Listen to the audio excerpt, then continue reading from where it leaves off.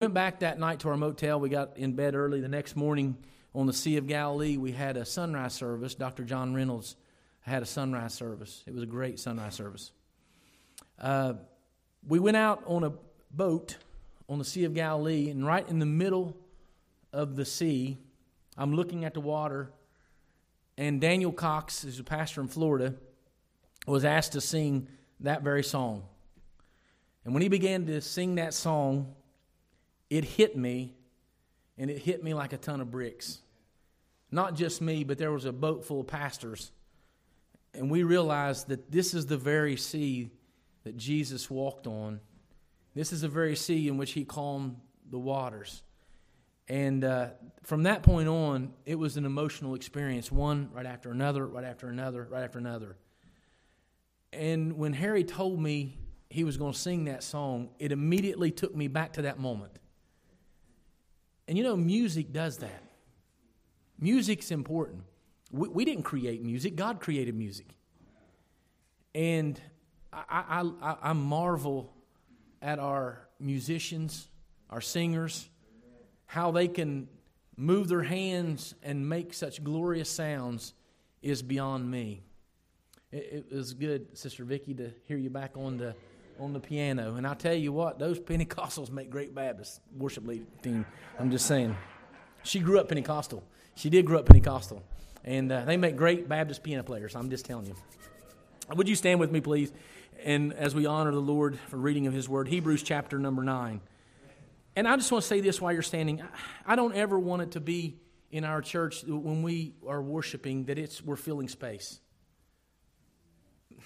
It's not. It's so much more. And I hope that today I can communicate with you what God shared with me through this text in my study. Just how blessed we are, church. How blessed we are just to know our Lord and Savior. You know, when we were standing here singing, in Scioto County, all across Scioto County, there were churches worshiping the Lord. All across the United States, in our each different time zone, and around the world, each time zone. And I've often wondered this. I wonder if the time zones are set so constantly praise is coming up before the Heavenly Father. You ever think about that? Isn't that cool? You know, one group, sunset and sunrise and singing and worshiping, and it's constantly going on and on. And He's worthy of our praise. And if I can get you to leave this building this morning saying, oh, what a Savior. Oh, what a Savior we have. Then I've done what is required of me behind this sacred desk. Hebrews chapter 9 and verse 1. Then indeed, even the first covenant had ordinances of divine service and the earthly sanctuary. For a tabernacle was prepared, the first part in which was the lampstand, the table, the showbread, which is called the sanctuary. And behind the second veil, the part of the tabernacle which is called the holiest of all, which had the golden censer, the ark of the covenant, overlaid on all sides with gold, in which were the golden pot that had manna, Aaron's rod that budded, and the tablets of the covenant. And above it were the cherubim of glory, overshadowing the mercy seat. Of these things we cannot now speak in detail. Now when these things had been thus prepared, the priests always went in the first part of the tabernacle performing the services. But into the second part the high priest went alone, once a year, not without blood, which he offered for himself and for the people's sins committed in ignorance. The Holy Spirit indicating this, that the way into the holiest of all was not yet made manifest while the first tabernacle was still standing. It was symbolic for the present time in which both gifts and sacrifices are offered, which cannot make him who performed the service perfect in regard to the conscience. Concerned with only foods and drinks, various washings, and fleshly ordinances imposed until the time of the Reformation. But Christ came as a high priest of the good things to come with the greater and more perfect tabernacle, not made with hands, that is, not of this creation. Not with the blood of goats and calves, but with his own blood he entered into the most holy place once for all, having obtained eternal redemption. For if the blood of bulls and goats and of the ashes of the heifer, sprinkling the unclean, sanctifies for the purifying of the flesh, how much more shall the blood of Christ, who through the eternal Spirit offered himself without spot to God, cleanse your conscience from dead works to serve the living God. And for this reason he is the mediator of the new covenant, by means of the death for the redemption of the transgressions under the first covenant, that those who are called may receive the promise of the eternal inheritance. For where there is a testament, there must also be a necessity, the death of the testator. For a testament is in force after men are dead, since it has no power at all while the testator lives. Therefore, not even the first covenant was dedicated without blood. For when Moses had spoken every precept to all the people according to the law, he took the blood of calves and goats with water, scarlet wool, and hyssop, and sprinkled both the book itself and all the people, saying, "This is the blood of the covenant which God has commanded you." Then likewise he sprinkled with the blood both the tabernacle and all the vessels of the ministry. And according to the law, almost all things were purified with blood, and without shedding of blood there is no remission of sins. Therefore it was necessary that the copies of the things in heavens should be purified with these, but the heavenly things themselves with better sacrifices than these. For Christ has not entered the holy places made with hands, which are copies of the true, but into heaven itself, now to appear in the presence of God for us. Not that he should offer himself often, as the high priest enters the most holy place every year with the blood of another. He then would have had to suffer often since the foundation of the world. But now, once, at the end of the ages, he has appeared to put away sin by the sacrifice of himself. And it is appointed for men to die once, but after this the judgment. So Christ was offered once to bear the sins of many. To those who eagerly await for him, he will appear a second time, apart from sin, for salvation. Heavenly Father, bless the reading of your word. Lord, we come here and we need you. And I just bow before you and I ask you right now that you would still our hearts, calm our spirits.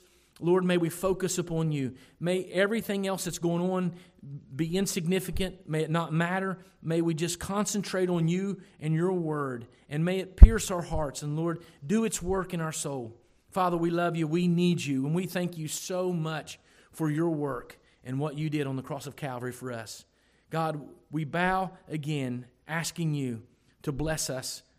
And Lord, we're thankful you have blessed us so much. But Lord, we ask yet again for more blessings. And we ask for your presence to be experienced this morning. Have your will and your way. And Lord, again, I need your help. In Jesus' name we pray. And amen. Thank you. You may be seated. In the first 10 verses, we find out that there were restrictions of the old covenant. There were restrictions. There were regulations. It was regulation-based. Notice with me in verse 1, "Then indeed even the first covenant had ordinances of divine service and the earthly sanctuary. For a tabernacle was prepared," and he lists all the items after that they had to have. I don't know about you, but rules are something, right? Everybody, really, if you were true, your flesh, and you would be honest, you would say, "I do not like rules." And with one exception, you like your rules. Right? And I like my rules. I'm no different than you. We like our own rules. And so many churches have missed the point of Christianity. They miss the point of Jesus Christ dying on the cross of Calvary. There are many so-called churches around the land, and I'm not telling you anything other than just, you need to see this. There are many churches around the land that are regulation-based. If you're going to be right with God, you got to do this. If you're going to be right with God, you got to do that, and you can't do this. If you're going to be right with God, and they have all these regulations. You got to go into the confession booth. You got to do this. You got to speak in tongues. You got to do all these regulations. You know, women can't wear pants, and their hair has to be this long, and you can't wear makeup, and, you know, guys have to wear a suit, and all of these regulations, and none of which have any supporting Scripture. And we've made church regulation-based. We look at people and we think, well, they come in and they look all, you know, good. Wow, they need to be in our church. And then you look at someone who comes in that might look a little different than we and might be look rough around the edges, might be all tatted up, and we're thinking, oh, well, you know, and regulation-based. We're missing the point of Christianity. We are missing the point of Christianity. They, in the Old Testament, they had an order that was regulated that they had to abide by. Once a year, they would take that perfect lamb and they would go and they would bring it to the priest, and that perfect sacrifice. There were turtle dove offerings, there were ram offerings, there were grain offerings, there were all these different offerings. I happen to be in my Bible, daily Bible reading Leviticus at the same time I'm studying this in Hebrews, and I'm thinking, thank you, Lord Jesus. Thank you. I am under your blood, and I don't have to do this. If we still lived under the old covenant, I would be nothing more than a butcher. I would be sacrificing animal, taking the blood, sprinkling it on the altar, and all that. But thank God I don't have to do that. They were regulation-based, and they would take that sacrifice, and only the priest could go into the first part, which had the showbread and had all the other instruments. And then they would take to the high priest, and only the high priest could go into the holiest of holies, behind the second veil, behind the veil.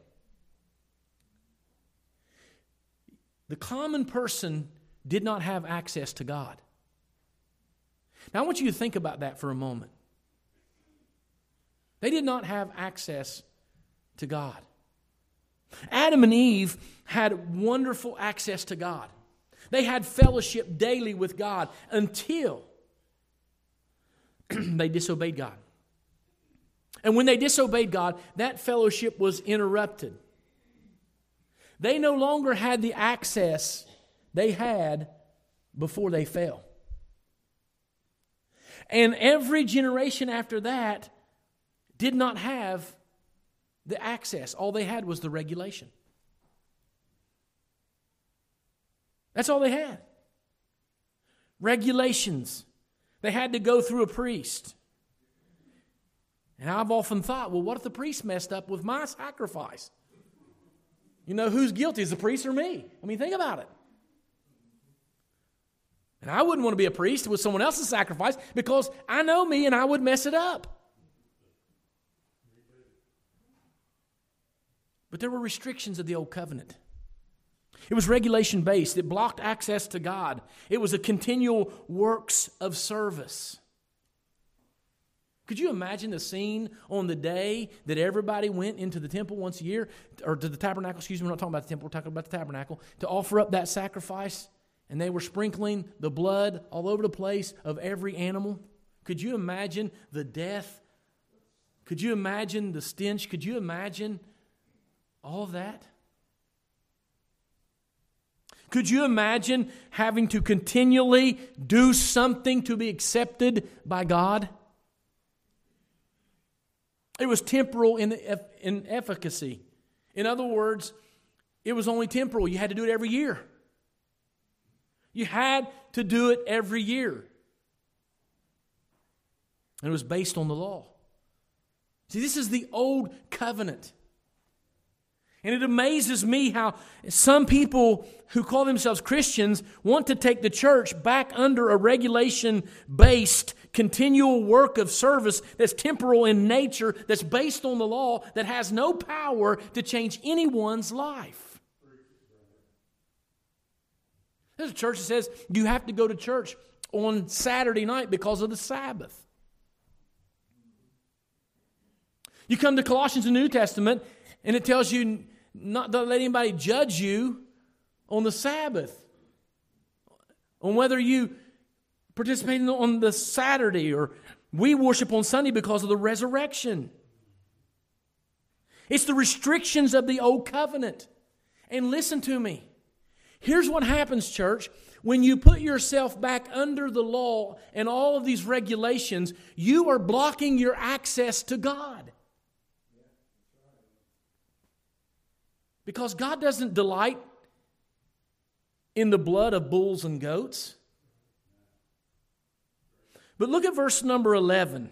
This is, man, well, let me go back to verse 10. Concerning only with foods and drinks, various washings, and fleshly ordinances imposed, now watch this, until the time of Reformation. The very next word is but. B-U-T. It means contrast. It means you're going this way, now you're turning and going the opposite way. We're going away from regulation-based. We're going away from access blocked to God. We're going away from continual works of service and temporal in its efficacy. And we're going away from being based on the law to Christ. They're contrasted. They're not one and the same. It is different. Altogether different. And so let's look at the reforming work of Christ. I love that word. The reforming work of Christ. Verse 11. But Christ came as high priest of the good things to come. The first reforming work of Christ is Christ came. And He came as your high priest and my high priest. Those of us who believe in the Lord Jesus Christ, He is our great high priest. You did not come to Him. He came to you. He came to you. That's reforming in nature. Because by mere saying that, it implies Jesus is God. He came to us. The restriction is removed. When Brother Harry sings, He came to me, it's not just a song. It's a truth. It's a truth that God of all glory came to me as my high priest. He came to you as your high priest. Notice this. With greater and more perfect tabernacle, not made with hands, that is not of this creation. The writer of Hebrews goes to great lengths to paint the picture that He is not at all representative of anything man does, creates, works, nothing. This is divine. This is something that is perfect. This is something that is far beyond anything on this earth. It's the sanctuary of heaven. Now, we know that God the Father, God the Son, and God the Holy Spirit were together. They were always been together. They're three in one. They created this earth. Man messed up, as every one of us has. And the great high priest, Jesus, left the true sanctuary in heaven and came to this earth to die on the cross for you and for me.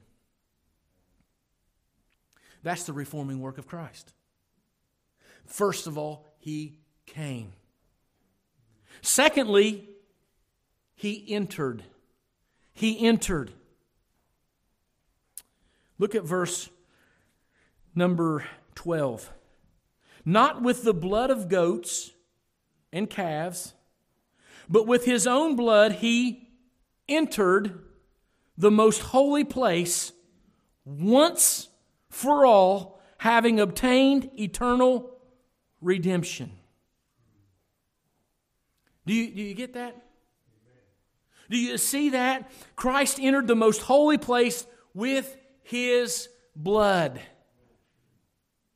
He took His blood to the mercy seat. He took His blood to the altar. He took His blood and presented to the Father, and the Father was satisfied with His blood on your behalf and on my behalf. He entered for you and for me. The third reforming work of Christ is Christ obtained. He obtained eternal redemption. Now listen to me. I know that you might be here and you might have a different understanding of salvation and its eternality in nature. But I want to show you, based on this scripture, and there are many other scriptures, Christ obtained eternal, which means never ends, redemption. What that means is, it's a work of Christ, and He has done it, and it has never failed. Jesus Christ never did anything halfway. He never did anything conditional. He did everything to the utmost. As a matter of fact, we read earlier in Hebrews that He saves to the uttermost. And by phrasing here, by seeing this is a work of Christ, and in my mind and my understanding, my eternal redemption is based solely on the finished work of Jesus Christ on the cross of Calvary. What that means is, it's not about me keeping my salvation. It's not about me walking away from my salvation. My salvation has nothing to do with me. It has everything to do with Jesus Christ and what He obtained on the cross of Calvary. And I am not strong enough to take away my eternal redemption from the Lord Jesus Christ. That is a blessing to me. I was at a conference one time, or a youth event, and the guy was speaking, and he was preaching, and he said, in the midst of his preaching, he said, I remember I was at work one day and I did this, and I was thinking, I've got to get home and confess my sins. I don't want to have a wreck on the road and die and go to hell. What kind of life is that? Do you know that every one of Christ's disciples fail? You know why? Because they were human. They were none. There were none. There is none righteous, no, not one. Your righteousness is as filthy rags, the Word of God says. My righteousness is too. It's never been based on us. It's always been based on Christ. What Jesus Christ did. This is the reforming work of Christ. But we want to say, okay, Jesus Christ died and He came as our high priest. He entered into the most holy with blood applied to my life, and He obtained eternal redemption for me. Now I have to speak in tongues to keep myself saved. Are you kidding me? You are diminishing the work of Christ. Paul said, if any man preaches another gospel, let him be accursed.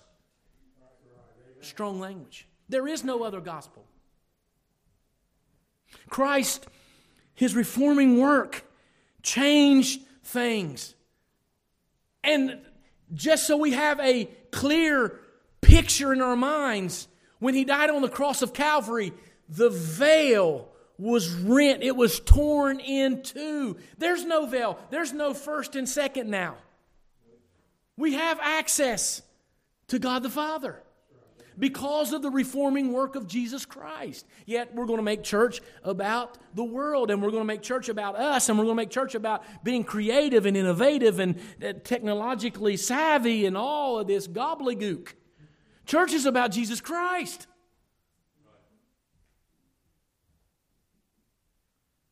What are the results of the reforming work? Well, look at verse 14.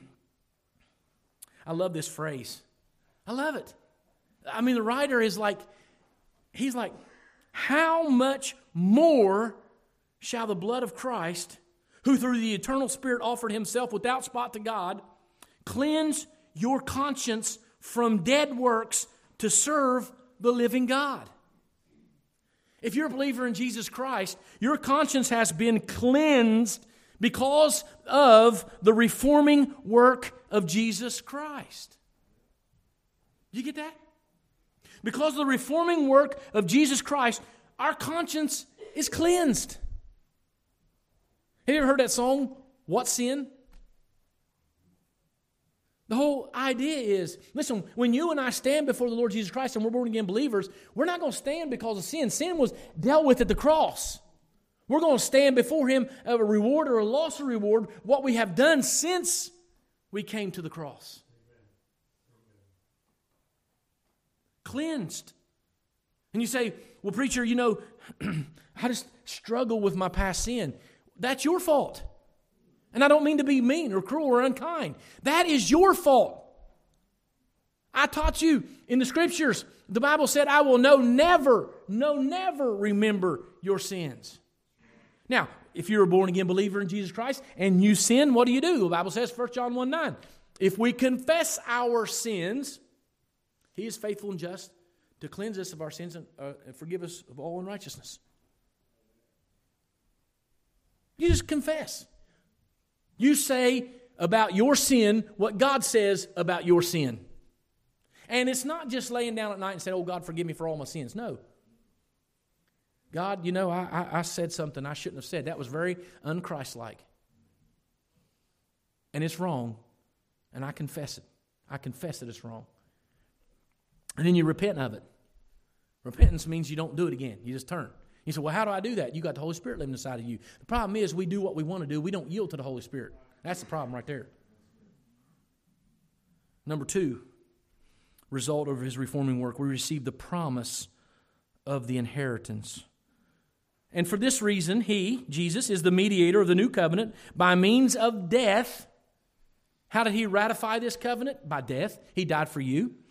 For the redemption of the transgressions, plural, under the first covenant, and those who are called, those of you that believe, called, may receive the promise of the eternal inheritance. Not only do you have eternal redemptions, you have a clear conscience, but you and I have an eternal inheritance. Do you realize that one day you and I will be in the heavenly sanctuary? And everything that we've read about, everything that we've sung about, everything that we've dreamed about will be a reality.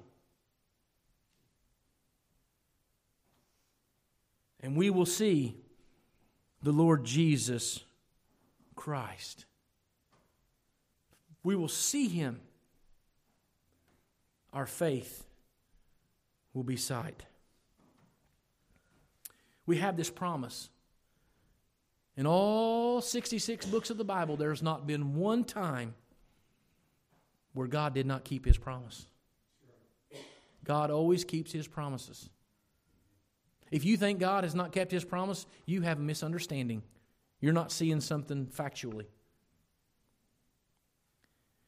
The third result of His reforming work is He appeared in the presence of God for us. Now this is interesting. Verse 16 says, for where there is a testament, where there's a will, let me put it in our language. For where there's a will, if you have a will's not in effect until the guy that made the will dies. Does that make sense? Okay. Lives while the one who made the will lives. Therefore, not even the first covenant was dedicated without blood. Because of that, Moses took blood, and after they got the law, they sprinkled the books with blood, right? Look down at verse 21. Then, likewise, he sprinkled with blood both the tabernacle and all the vessels of ministry. So then he goes into the tabernacle. Remember, the tabernacle was the earthly tent that they would take down, and when they moved, it's not the temple. The temple's different. We're talking about the tabernacle. And Moses would go in with that blood, and he would sprinkle all of the instruments inside. He would sprinkle it. All of it. Sprinkle it. Verse 22. And according to the law, now we're talking about the law, almost all things are purified with blood, and without the shedding of blood, there is no remission. Now, a lot of times in churches, we quote that phrase, right? How many of you have heard that growing up? Oh, yeah, without the shedding of blood, there is no remission of sins. He says according to the law. He's talking about the law. But what I want you to see is that Jesus fulfilled the law. When He shed His blood, He fulfilled the law, and He took that in the blood into the heavenly sanctuary, and He presented that blood on our behalf to the Father. Verse 23, therefore it was necessary that the copies of the things in heavens should be purified with these, but the heavenly things themselves with better sacrifices than these. In other words, they could not have taken the blood of animals into the heavenly sanctuary to present it on our behalf. It wouldn't work. Why? Because nothing is allowed in heaven that's not perfect. Nothing is allowed in heaven that's not perfect.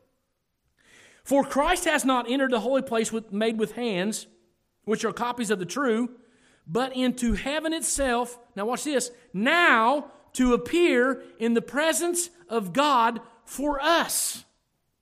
Not that He should offer Himself up often, as the high priest enters most holy place every year with the blood of another. The priest had to go in with everybody, their blood for their behalf and blood for everyone else's behalf. But He says He then would have had to die often since the foundation of the world, but now once at the end of the ages. Once was enough. Bringing Jesus' blood to the Father on our behalf one time was enough. So you don't have to be saved over and over and over again. Once for all, we used to sing in the church. One time. Why? Because of the power of His blood. Because of whose blood it was. So these are the results of the reform work. You say, okay, that's great.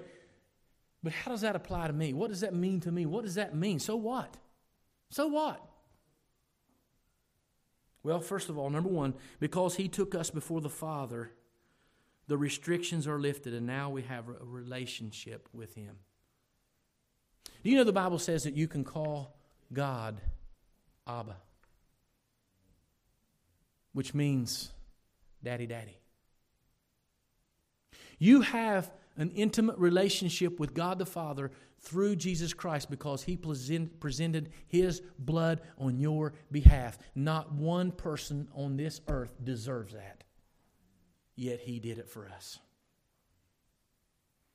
I'm not made right with God by doing all these things, by preparing a little tabernacle and showbread and all these things and having this and... No. I stand right before God because of what Jesus Christ did on my behalf. My behalf. He's lifted the restrictions, and now we have relationship. I'm in a relationship with Him. I can talk with Him. I don't have to go to a priest. I don't have to go to a confession booth. I can talk directly to the Father. I don't have to go through Mary. I can go directly to the Father because Jesus Christ took my blood to Him and said, He's mine. He's mine. Number two, because of His blood, we have access to the Father. You are a child of God. Some years ago on the Oprah Winfrey Show, there was a guy on there who was supposed to be a religious guru. And basically what he said was, we're all children of God. It was just a repackaged form of universalism. Universalism says that everybody's saved. In the end, God's going to save everybody. Yeah, they may go through bad times, they may be evil, but everybody's going to be saved. That's not biblical. The Bible teaches that you have to be born again to go to heaven. And you have to be born again to be a child of God. Now, I don't know if you like Oprah or not, and I'm not trying to offend you. Some of you ladies go out here, I can't believe he said something about Oprah. But I'm going to tell you this. She's mistaken. She's mistaken. We have access, and we are children of God only because of the blood of Jesus Christ. Because He was in the presence of God for us. He appeared before the Father on our behalf. He is the mediator. He ratified that covenant when He died on the cross, when He was buried, and when He arose from the grave. You can come here on any Sunday and worship the Lord freely and understand that the Lord sees, knows, and hears and takes in your worship because of Jesus. You say, well, I can't sing. Sing anyways. There was that song, that one fella, Uncle Jesse or something, he wanted to sing in a choir, and they wouldn't let him sing in the choir, and he died, and now he's singing in that choir up there. I'm not going to sing the song, but I always like that song. I can relate. I did sing one time in the choir. We had a cantata here, didn't I, Eugene? All right, I did. But there were other voices to drown out the wailing.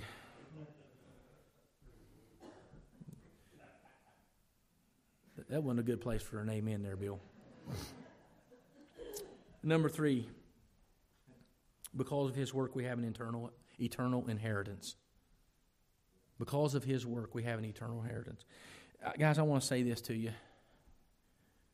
Death is real. Death is real. And everyone in this room will face death one day. And I suspect, being a pastor and watching people go through different phases of their lives, I suspect that we all one day will be at a point in our lives where death is really a lot on our minds and our hearts. You may go through something physical, and death may be on your mind. It might be a real possibility. And I don't know about you, but I like living. I mean, I like living. I really do. And I can't imagine what it must be like to be with our Savior, Jesus Christ, in glory. And I want to tell you this. There's nothing on this earth you can do to stop you from dying. I've told you 100 times, if you're healthy, it means you're dying at the slowest possible rate.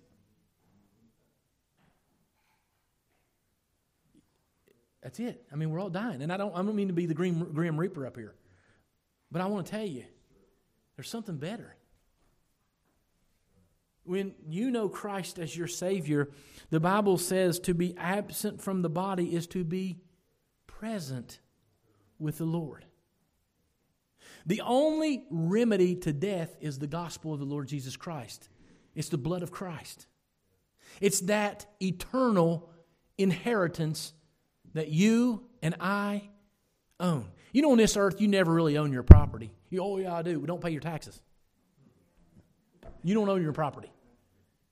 But you know, in heaven, you have an inheritance. You own a piece of it. And it's not because you saved up for it and bought it. It's because it was gifted to you because of who you know. And I don't know about you, but there are people dying of all ages every day. And one of the most blessed thoughts I can think of is that if my life were to end today, I would be in the presence of my Savior. The one you guys have served, the ones you have loved and sung to, you'll be with Him. And it's not because you're good. It's not because you're deserving. It's because of the reforming work of Christ. You don't have to work yourself into heaven. You don't have to abuse yourself to get to heaven. You rest in the reforming finished work of Christ to get into heaven. Christian, we have made this so much about building our earthly empires that we don't rest in Christ. We don't enjoy life because we're too busy trying to build our empires. I watched the news this morning. I haven't watched the news in I don't know how long. I watched the news and I was like depressed, man. I'm like, I need to get around some of my church people.